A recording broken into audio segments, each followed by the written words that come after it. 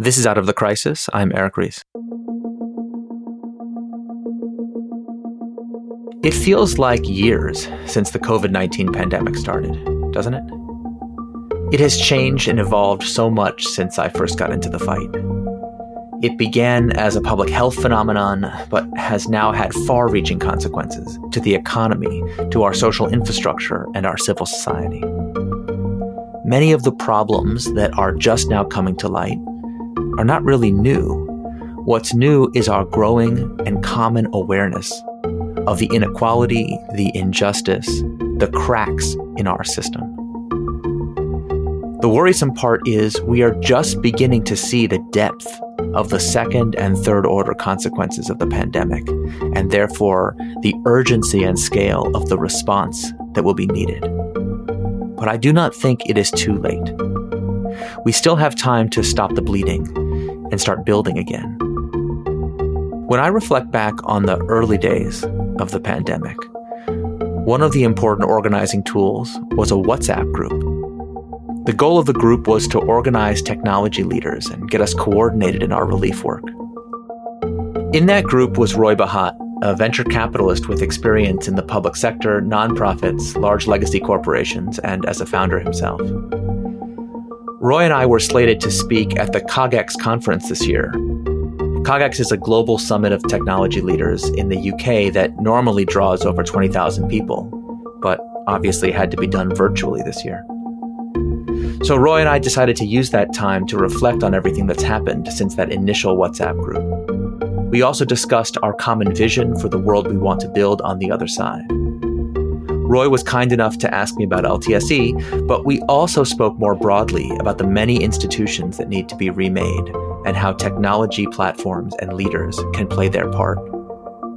This is our first ever live recording of Out of the Crisis in front of a obviously virtual audience. It was recorded on June 9th, 2020.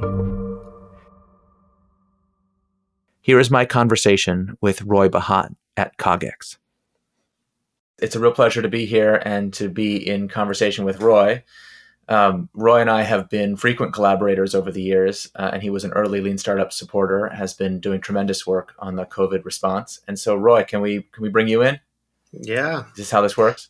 I'm curious, by the way, why you decided to tell the story of this through Out of the Crisis, which I realize I probably shouldn't start by just asking you the question about why the podcast exists, but we can start wherever you want. No, it's fine. It's fine. I never really wanted or thought that I would have a podcast, but it was actually a very strange phenomenon.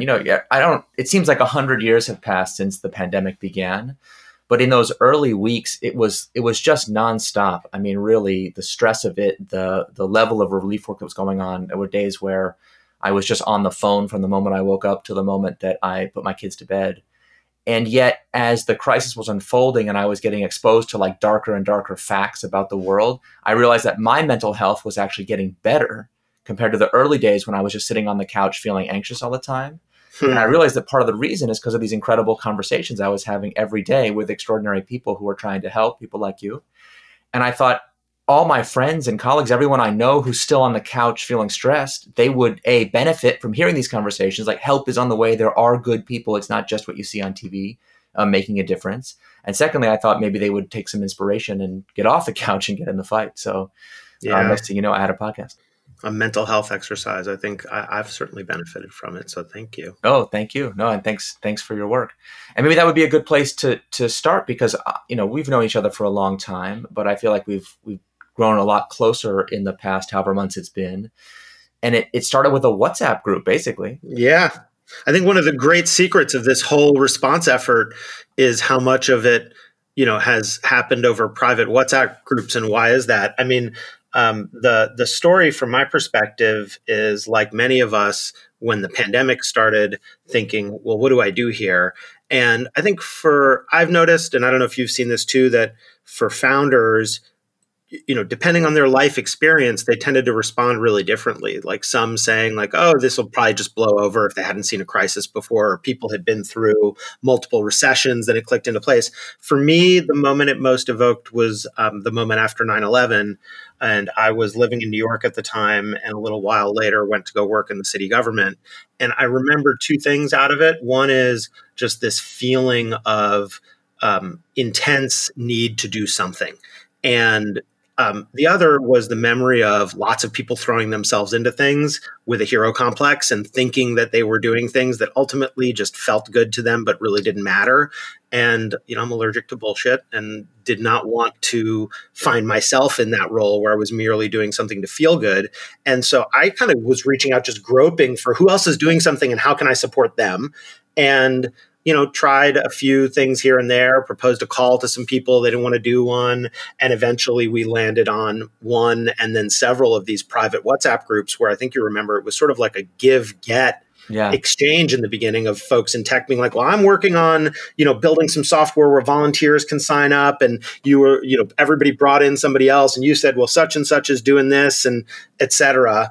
And that, to me, surprise, surprise, ended up being a really effective way to collaborate and get to support folks like you, who I really feel like you have thrown yourself into this in your entirety. I see my role as more like I'm trying to do my day job to respond, and especially now with so many concerns over the justice of how our day jobs contribute to the broader issues in the U.S. and to some extent the world. But, a little bit of lightweight air traffic control maybe felt like the right thing to do. Yeah, well, I thank you for it, because it's interesting. And now we're in a series of compounding crises, one leading to the next, and we don't know how this is going to go. I will say, for me, more than any of my lived experiences, it reminds me of the stuff my grandparents used to tell me. Oh, wow. Yeah, totally. What do you mean when you say that? Yeah, those horrible, horrible times. Yeah. And and I felt that way before the crisis. I remember the last 5 years, especially, of the boom and the kind of crazy stuff that's been going on, and people's kind of reckless abandon with which we have discarded historical protections. And, especially as people started, I'll get into all the politics of it, but just the political and economic realities of this era. It reminds me of these stories that my grandparents used to tell me that I thought were so old fashioned. I was like, this is America. Right. That can't happen. Nobody could be that callous here or that indifferent here. That could never happen. And yet, we see it happening. And, obviously I'm very much focused on the long-term consequences of things because, that's my day job, is building the long-term stock exchange. Yeah. But I really see things through that lens. I think it's a really important reminder. And I was sharing some things on Twitter about, what I'd heard from my grandparents and in growing up. And at the same time, I feel right now, I'm going to try an idea on you in a second, but I feel right now more ignorant than I've ever felt. And, here we are, two white men talking to each other about a crisis that's been compounded by race.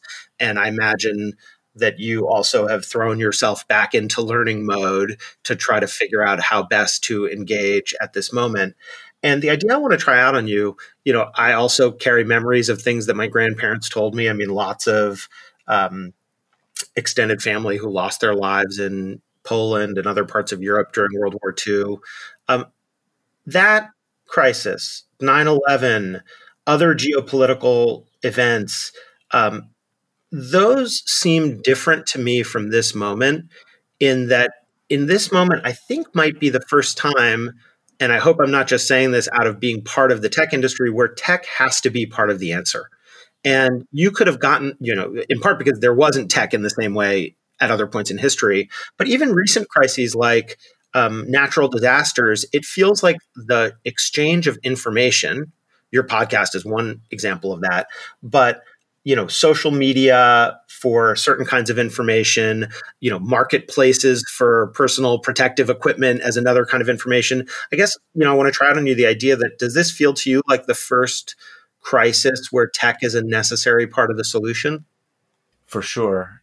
One of the really surprising patterns in the out of the crisis conversations has been many of the projects, I mean, maybe even the majority of them, had some kind of social media part of their founding story. And I'm not just talking about, things like help with COVID, which are about volunteer matching. we're talking about therapeutics and vaccine discovery and like all kinds of hard science, because like the scientific community is coordinating like never before. The policy communities could be coordinating like never before, and in some places are. And then you have all of these kind of quasi nonprofit, quasi tech kind of founder type people trying to do good in the world. And so the coordination ability that technology gives, I haven't heard anybody complaining about social media lately. Well, other than Facebook employees complaining about Zuck's treatment of Trump. But well, right. But that's like a totally like, so now we're talking about, okay, given that this is a reality and a necessary, think about these protests and how important it is, the ability to coordinate through social media, but then also to post the images. Totally. We were talking with our team internally about what we can do to be of service in support of the cause. And the shocking reality of this is for every injustice that gets captured by a cell phone camera and you see it on social media, what about the 45 others, who were rendered unconscious in Minneapolis where there wasn't a camera nearby? And those are only the ones that got documented and reported. Well, how many more? So like you start to realize that this is giving us this little pinhole glimpse into the tip of the iceberg of the injustices that have been cracking through our society. And it's almost like, if you look around the world, the societies with the pre-existing conditions are more vulnerable. Yeah. And so it revealed, the pandemic has revealed all these problems more than caused them. And I think that's been really interesting because the pandemic plus social media. It brings that awareness. And that I think the reason tech has to be part of the solution is we have to kind of replay what the repairing of the civic fabric, the development of a new social contract that our grandparents went through. But we have to we have exponential type problems now because of the increasingly globalized world that we live in. And so only exponential type solutions can match the scale of the crisis that we face.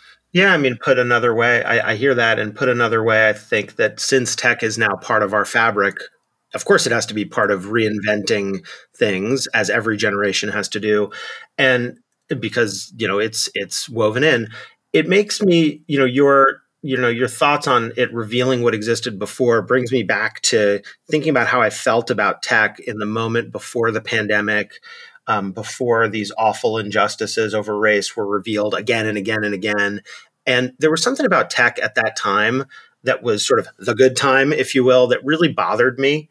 And I'm trying to articulate what it was. I think what really bothered me is I saw this kind of Alfred E. Newman, like what me worry attitude among successful people in tech. Successful people in tech sort of saying, what are you complaining about? Like the world's getting better. Everything's good. You have a fair shot. Anybody can learn to code from home. And we're obviously future of work investors since the first day we started our fund. We believe that anybody can learn things from home. But I also think that that's no excuse for for accepting the structural injustice. Yeah. And when I would rail on Twitter about some unfairness in the system, people would say like, oh, you're de-emphasizing people's agency. Anybody can lift themselves up. Now, generally, those people were other white men. And so I try to listen to other voices. But I try to put to identify why I thought tech was doing that. And I think I have a theory on it now, which again, I want to try out on you, which is that, and it ties to this moment in the pandemic where this moment, I'll do the moment in the pandemic and then the theory. The moment is I've been so gratified to see tech try to jump in and do something. I never would have guessed, the social conscience of tech has been awakened. It's in such a powerful way. But I feel a little bit like we were like field doctors who knew how to do operations, out without much equipment. And now we've been called into this broader context of collaborating with governments, which we'd never done before and are inexperienced with, collaborating with philanthropic institutions. And it was sort of like the field medic got called into the hospital and all of a sudden doesn't know how to communicate with the team and what to do. And I think that that's a function, this is the theory, of a tech paradigm where the very things that made tech successful, in fact, some of the things that I feel like lean startup underlined, can also in certain circumstances expressed in certain ways be our very limitations.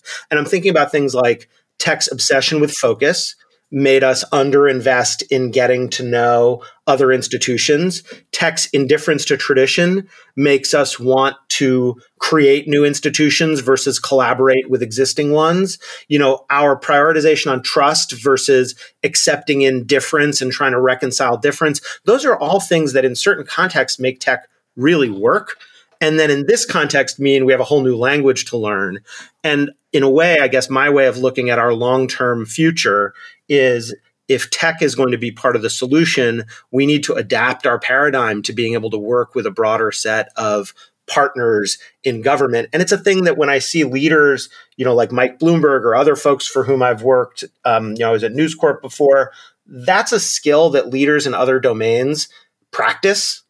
And I think it's time for the leaders in tech to start to practice that too. And maybe this is our first chance. So I don't know, you've been seeing a lot of that collaboration. I'm just curious how that lands with you. Yeah, I think that's very important. And I've been an advocate for that for a long time. Yeah. But I think we're living through like a massive legitimacy crisis. What kind? What do you mean? Like government legitimacy or something? Institutions? Yeah, think about the following institutions. I mean, obviously, I care a lot about stock exchanges. Mm-hmm. Stock exchanges, schools, universities, labor unions, political parties, newspapers, hospitals. What do they all have in common? Like, I would say that in our lifetimes, trust in those institutions has collapsed. And like, there's a lot of situations. Church, yeah, right. Like, I think a lot about hotels versus Airbnb. Like, hotels are easy to see. Like, practically 5 minutes ago, we had to have hotels. They played a vital social function, and you couldn't have travel. You couldn't have international business. Like, there was no way to accomplish the goal of travel and community without these physical buildings under central control with, high efficiency, mass production, et cetera, et cetera, et cetera. And then all of a sudden, you don't need them anymore. Right. So now we can accomplish everything we wanted to accomplish with hotels, but can be. I don't know if you don't need them, but certainly there's an alternative. Yeah, and I don't mean to say that they're bad or anything, but they used to be the only possibility to solve this problem. Now there's other ways. And we see that in education, in healthcare, we've just seen it in the most spectacular ways with political parties. So centralized control, hoarding of expertise, gatekeeper, like this whole playbook about how you solve a certain civic problem now is not the only game in town. And so I think people in their bones have started to feel like, wait, why do we need why do we have to pay deference to these institutions? Why do we need them exactly? But they were also the way that, previous generations, and it's interesting you mentioned tradition, we're talking about our grandparents, previous generations encoded certain civic values into those institutions. And when we disrupt them blithely, there's no guarantee that the new thing that takes its place will have those same civic values. We're watching it on TV every day now. If you replace journalism with Facebook, the disruption does happen. You make a lot of money, but what about the civic values get lost? And so some people say, well, therefore, let's not disrupt anything. But I don't think that's going to work because the world is too complicated and chaotic for that. We're going to need a lot of new institutions. I actually think I'm happy to defend tech's impulse to build new institutions when the alternative requires like polynomially complex convenings and sclerotic institutions that move slowly. Like, this is an exponential crisis. We got to go fast. Look, there's a reason why for me, after working, I ran a nonprofit, I worked in a government agency, I worked at a big media company. I've definitely done my tour of duty in different places, and I've chosen to make my home in tech because in the main, I believe that this paradigm is the fastest way to change things for the better. I think that the challenge is we've seen it as a binary where we've sort of oversimplified and said, let's rip down all the old institutions. And I think about Peter Thiel's speech at the Republican convention, in favor of Trump, which was very much I heard it as a burn the house down kind of a speech. Mm-hmm. And while I understand the frustration, I think we're not going to get to a better world if we just wipe the slate clean. We can't, board wipe everything that's happening and expect those values to persist. And so I think the skill is being selective. And I think that the coarse oversimplifications are on both sides. I mean, some of the work that we've done is really about building bridges between tech and other institutions. And I imagine long-term stock exchanges had to do a lot of the same. One of the oversimplifications I find that others outside of tech have is that when they hear tech, they assume it's all about the highest form of technology, the most advanced thing you can do. They worry about the latest algorithm and some, abuse of power that can come from that. But the vast majority, and I'm not saying that's misplaced, but I think it's oversimplified because I see the vast majority of the change that is happening and, the projects that you've helped facilitate in the COVID response are a part of this. they're not about high tech. They're about like good use of a CRUD website with a simple database that can be built quickly at high quality. And there's this more nuanced understanding of what it means to use technology that makes it part of everything and in the air. We got this question that came in about whether social activism is part of the solution. When we think about tech, is social activism part of it? Of course it is, because social activism, like everything else, now includes technology. And we just have to stop these oversimplifications and develop a nuanced understanding of each other where a tech CEO is as comfortable talking to their elected representatives in a sophisticated way as they are talking to a senior engineering manager. That's kind of how we integrate the two ways of thinking. And maybe, by the way, that implies things about career paths. I look at organizations like Code for America. I look at communities. Like we built a community with Stanford, their Center on Philanthropy and Civil Society, called First Principles, for people in tech who want to learn how to give philanthropically. Like, it's time for cross-pollination between tech and other ways of doing things that will make us much savvier and able to have a much more constructive impact in the world. And just to remind everybody, there will be a Q&A session right following this. I'm curious, can I just ask about that to pick a less charged in the moment example for LTSE, for the long-term stock exchange?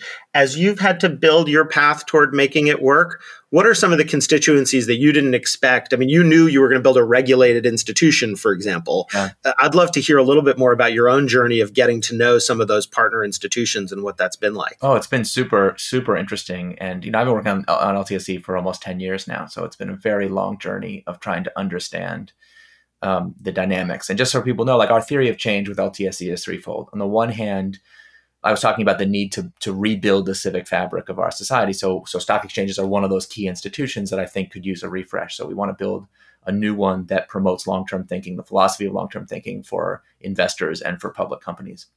But that's not our sole goal. It's not just to build the best exchange possible. Our goal was also for the next generation of companies who we support to adopt this multi-stakeholder, more nuanced kind of leadership that we've been talking about, of civic engagement and supporting the society, basically building products that are healthy for human beings in the societies they inhabit.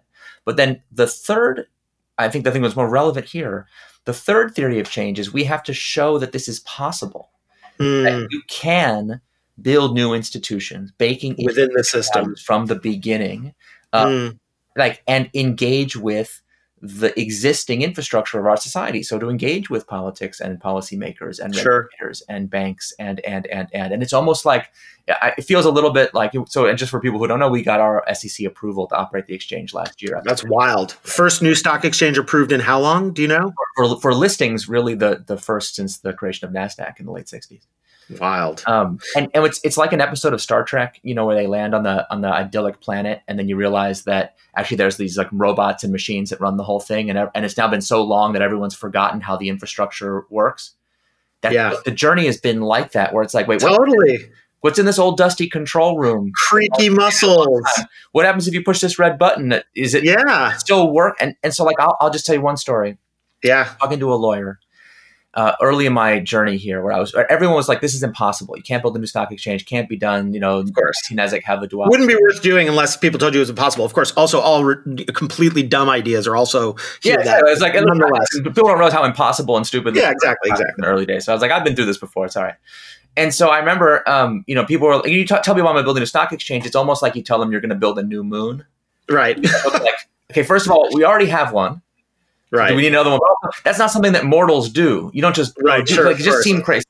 Yeah, I'm talking to people constantly for years. Who knows? And I finally meet this securities lawyer, and I say, how do you create a new stock exchange? He says, well, you fill out the Form 1 application.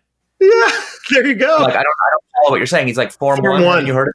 And he's like, listen, you know how government forms are all numbered? Like, yeah. This is the first form. Form number 001. The application. Love it. Securities exchange. And listen, it's a long form. It's like 200 pages long. Yeah. Just like the United States Common application. There's a legislative, there's a method to this, and it took us a long time to do it. I love it. But you followed the method. We've gotten this kind of learned helplessness about our institution. I think that's right. That things can't be changed, that it's too difficult. Well, and to be fair, I mean, I think that you are a founder who's done some other stuff and then did this as your first go around, I believe starting companies is a trade that can be learned as tradecraft. You advance to building bigger and better things. And, I think that the example of you doing that is really powerful. I'll just say one of the things I'm hopeful for LTSE is I think about the leadership of the big tech companies. And in general, I love concentrated power. Like I like when founders are in control. We, in fact, we're public about this on our website. We try to be as transparent as possible. We prefer not having too much governance control. Like 2 class shares, great. Other VCs don't like me saying that. But I think it reaches a point where an institution has a social consequence where concentrated power can be dangerous, and you need checks and balances like anything else with enormous power. In the beginning, founders don't have much power. So one source, of check and balance should be shareholders, and that has not been effective to date for a bunch of reasons. And I hope LTSE can change that. The only thing we see effective right now, and I guess this is for those who are listening, is employees at tech companies organizing and being active on the issues they care about. That's the thing that bends those companies in this direction of, I guess I just call it savvy engagement with institutions, thoughtful engagement, because I'm not a fan of burning everything down. And I'm not a fan of just respecting whatever existing institution existed. We got to use our brains and figure out this thing works. Let's support that. Let's fill out form 001. This other thing doesn't work. Let's burn it to the ground and start over. And that to me is the quest that all of tech is on right now. And I see LTSE and our response to COVID and fighting racism and, whatever business we're going to fund next as all, part of that quest of learning how to wield power effectively. And, signed up for it. And I'm happy, Eric, that you and I get to be collaborators in it. Well, and let us hope that we diversify and have a more inclusive spectrum of who gets to wield that power. Amen. Amen. After the initial conversation, Roy and I sourced some questions from the audience.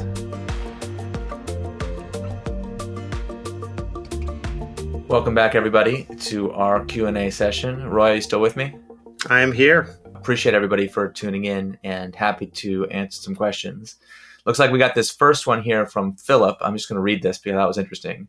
I'm a tech co-founder. I hate taxes, but isn't one of the main reasons for social erosion tax avoidance by tech? Do tech leaders need to pay up for past wrongs? Thoughts? Yeah.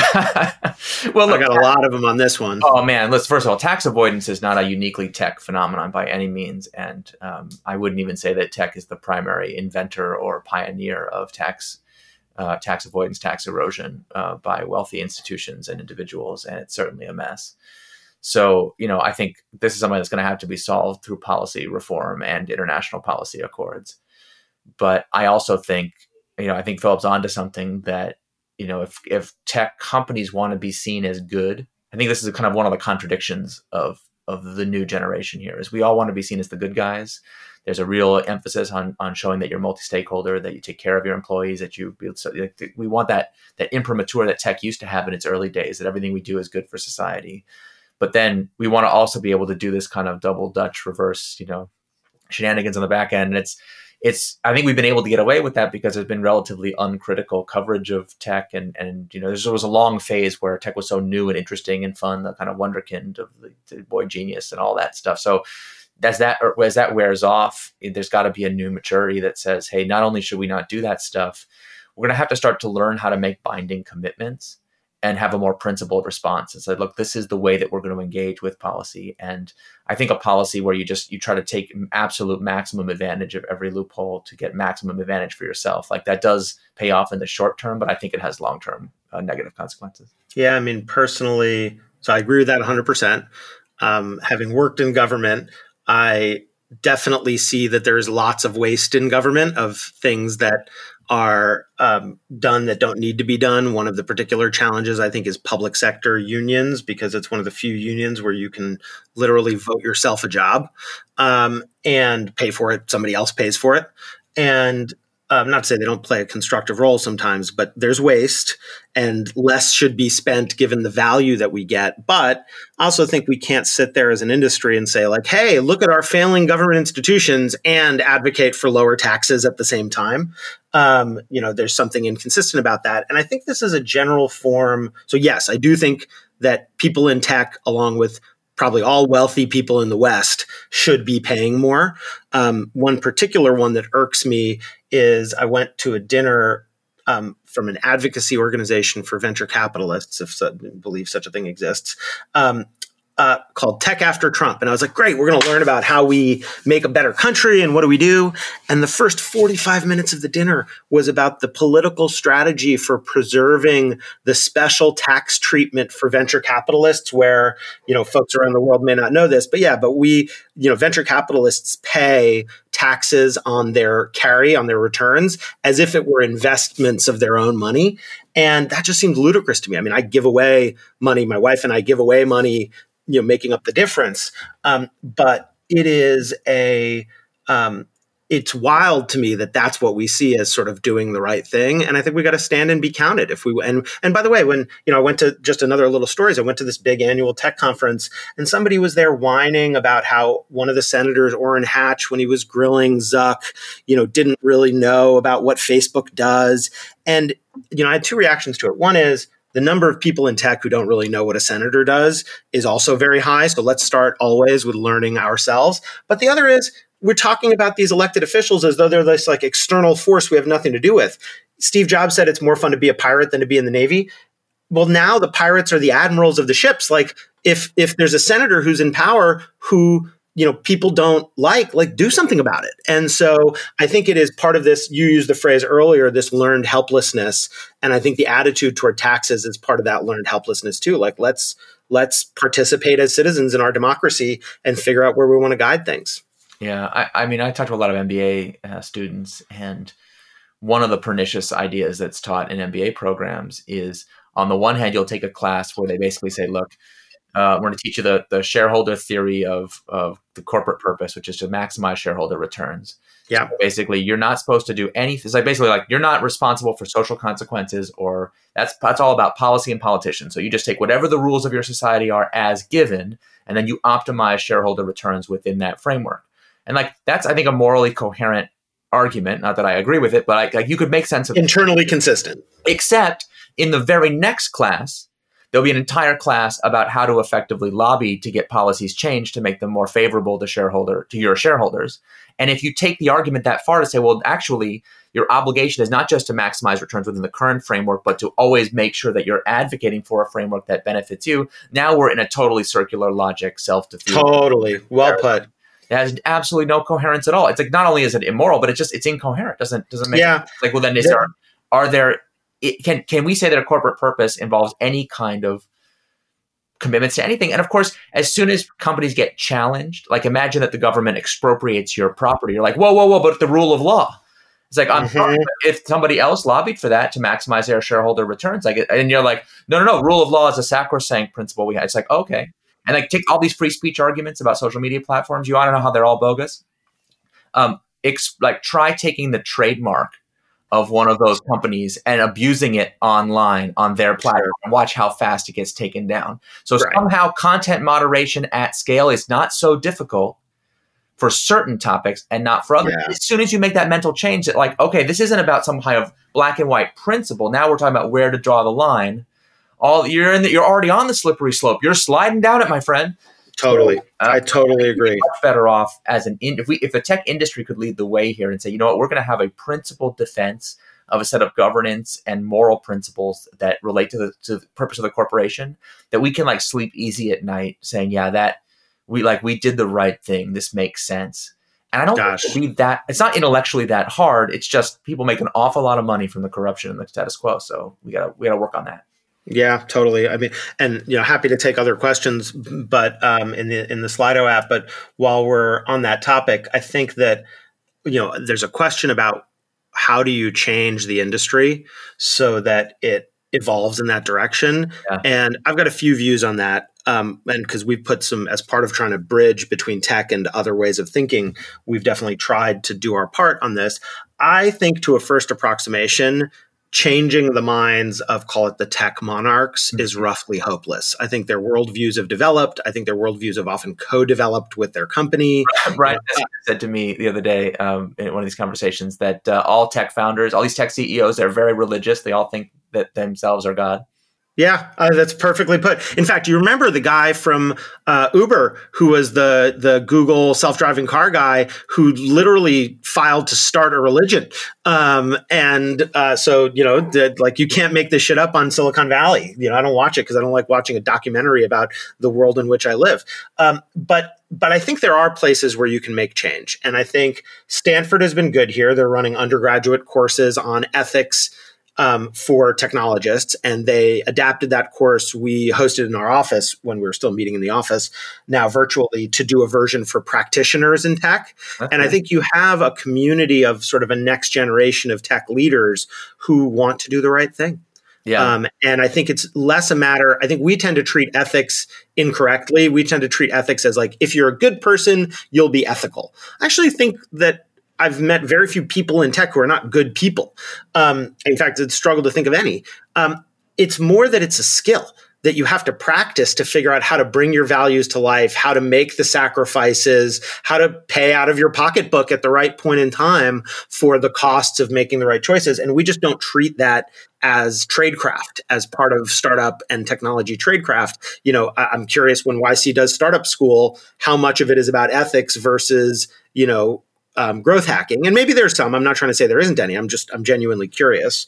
That's the move. I think the focus has been on maybe a little bit too much on personal ethics or people's personal attributes versus institutional structures. So like, one of my favorite props, I don't know if people can see it. If it was not for the pandemic, this is the kind of thing we used to use when we would go meet with founders at an earlier stage who are like, well, how do I institutionalize my intentions? How do I actually figure out how to make my organization as a whole act in ethical ways? And if I'm making promises that I'm going to do right by my stakeholders or community, like, why should anyone believe those promises? And the answer is, if you have put those promises into your corporate governance, then they have some meaning, because they will bind not just you, but your successors and your employees. And so I have in my hand, I have this deck of cards. We literally had this is like a 60 card deck. I don't know if you can see any of these. Each of these is an individual long-term governance idea that companies at different stages can implement. And so, like, if you actually break it down into the concrete actions and say, okay, you might be a very ethical person, but why should your board ever care? One day your board may pressure you to do something wrong. Or like a classic thing is, one day research will come out. Maybe you even commission the research yourself that shows that something about your product is unhealthy for your own customers. Is there anyone in your organization who has a fiduciary duty to care about that? Right. Or will they just, is it more, if it was more profitable for them to sweep it under the rug? We know under standard governance what the answer to that question is. We've seen it over and over again. So then it's like, but what's the alternative? Yeah. Founders are always like, what can I do? And it's like, well, I got a deck of cards of things that you could do if you wanted to make that less likely to happen to you in the future. And I think that gets at, that of course, no company presumably is going to do all 60 of those things. Right. But you're saying, like, here's a menu of choices and you can start to bring it to life. I used to be a real skeptic, and still am to a degree, about the kind of new corporate structures that build it in at the outset, B corporations and public benefit corporations. Because I'm like, okay, where's the teeth in that? Like, what does it really do legally? It just prevents somebody from suing over this. And I always thought the shareholder value could even be made to make work. Because if you said, well, over what time scale am I solving? If I'm solving over a long term, then I got to include all the stakeholders. But the place where I think I was wrong is I think there is enormous power to giving others license to enter the conversation. And so as part of this Future Work Commission work, somebody challenged me in open and public and said, like, you VCs should sign up people to a standard. And I'm like, I don't feel that powerful. I own 10% of a company. What do I do? And she convinced me that I was wrong, because if we express a standard and say we expect companies to adhere to it, well, people can opt out of it. And maybe it doesn't have teeth, but it gives us license to have the conversation later. And that's another reason why diversity is so important. I mean, one of the ideas I think is powerful is I am a fan of the idea of genuine worker representation on company boards, because I think that is a vector for bringing in a new voice, and not just a new background in terms of, gender, race, age, sexual orientation, whatever your, religious belief. I mean, the discrimination in Silicon Valley against people who believe in God is, it's quiet, but it's real. There is, it's not just that, but bringing a new perspective. You deal that person into the room, even if they're one vote, they can speak up, they can shift the agenda. They can create license to have the conversation. And so I think we're just going to get savvier about picking among your deck of cards for what works in each situation. Yeah. And I do think, look, not to make this all about LTSE, but one of the reasons we embedded our governance philosophy as a stock exchange is because exchanges have regulatory enforcement power. Totally. I love that. What is the teeth? Companies that sign up to list an LTSE are making a binding commitment.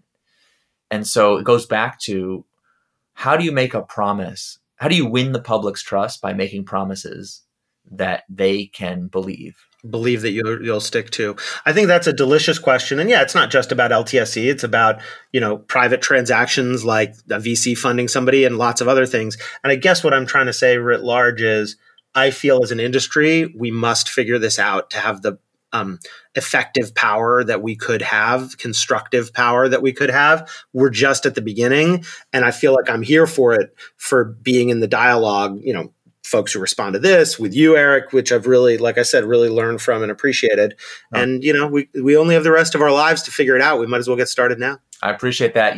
I always like to end the podcast episodes asking guests this question, so I'm gonna stick to that. It's funny. I listened to one episode, and I heard the question. I was like, I should remember what that question is, but now I've completely forgotten. So go ahead. Well, it's helpful. We put it right in the name of the show. Roy, how do we get out of the crisis? Yes. How do we get out of the crisis? We vote and organize. I mean, I think there's lots of stuff we do in the short term, but in the US, which is mostly where my focus is, and to the extent I can speak for other places, we have got to take command over who our elected officials are. People who we know, if they feel so moved, have to run and do the thing, because government is the first VC. It is the most powerful corporation. And unless we can work to set the rules of that game in an ethical, constructive, just, anti-racist, tech-savvy, inclusive way, we're fucked. Roy Bahat, thank you so much. All right, to be continued. Thank you, Eric. This has been Out of the Crisis. I'm Eric Ries. Out of the Crisis is produced by Ben Ehrlich, edited by Jacob Tender. Music composed and performed by Cody Martin. Hosting is by Breaker. For more information on COVID-19 and ways you can help, visit helpwithcovid.com. If you have feedback or you're working on a project related to the pandemic, please reach out to me on Twitter. I'm at ERICRIES. Let's solve this together.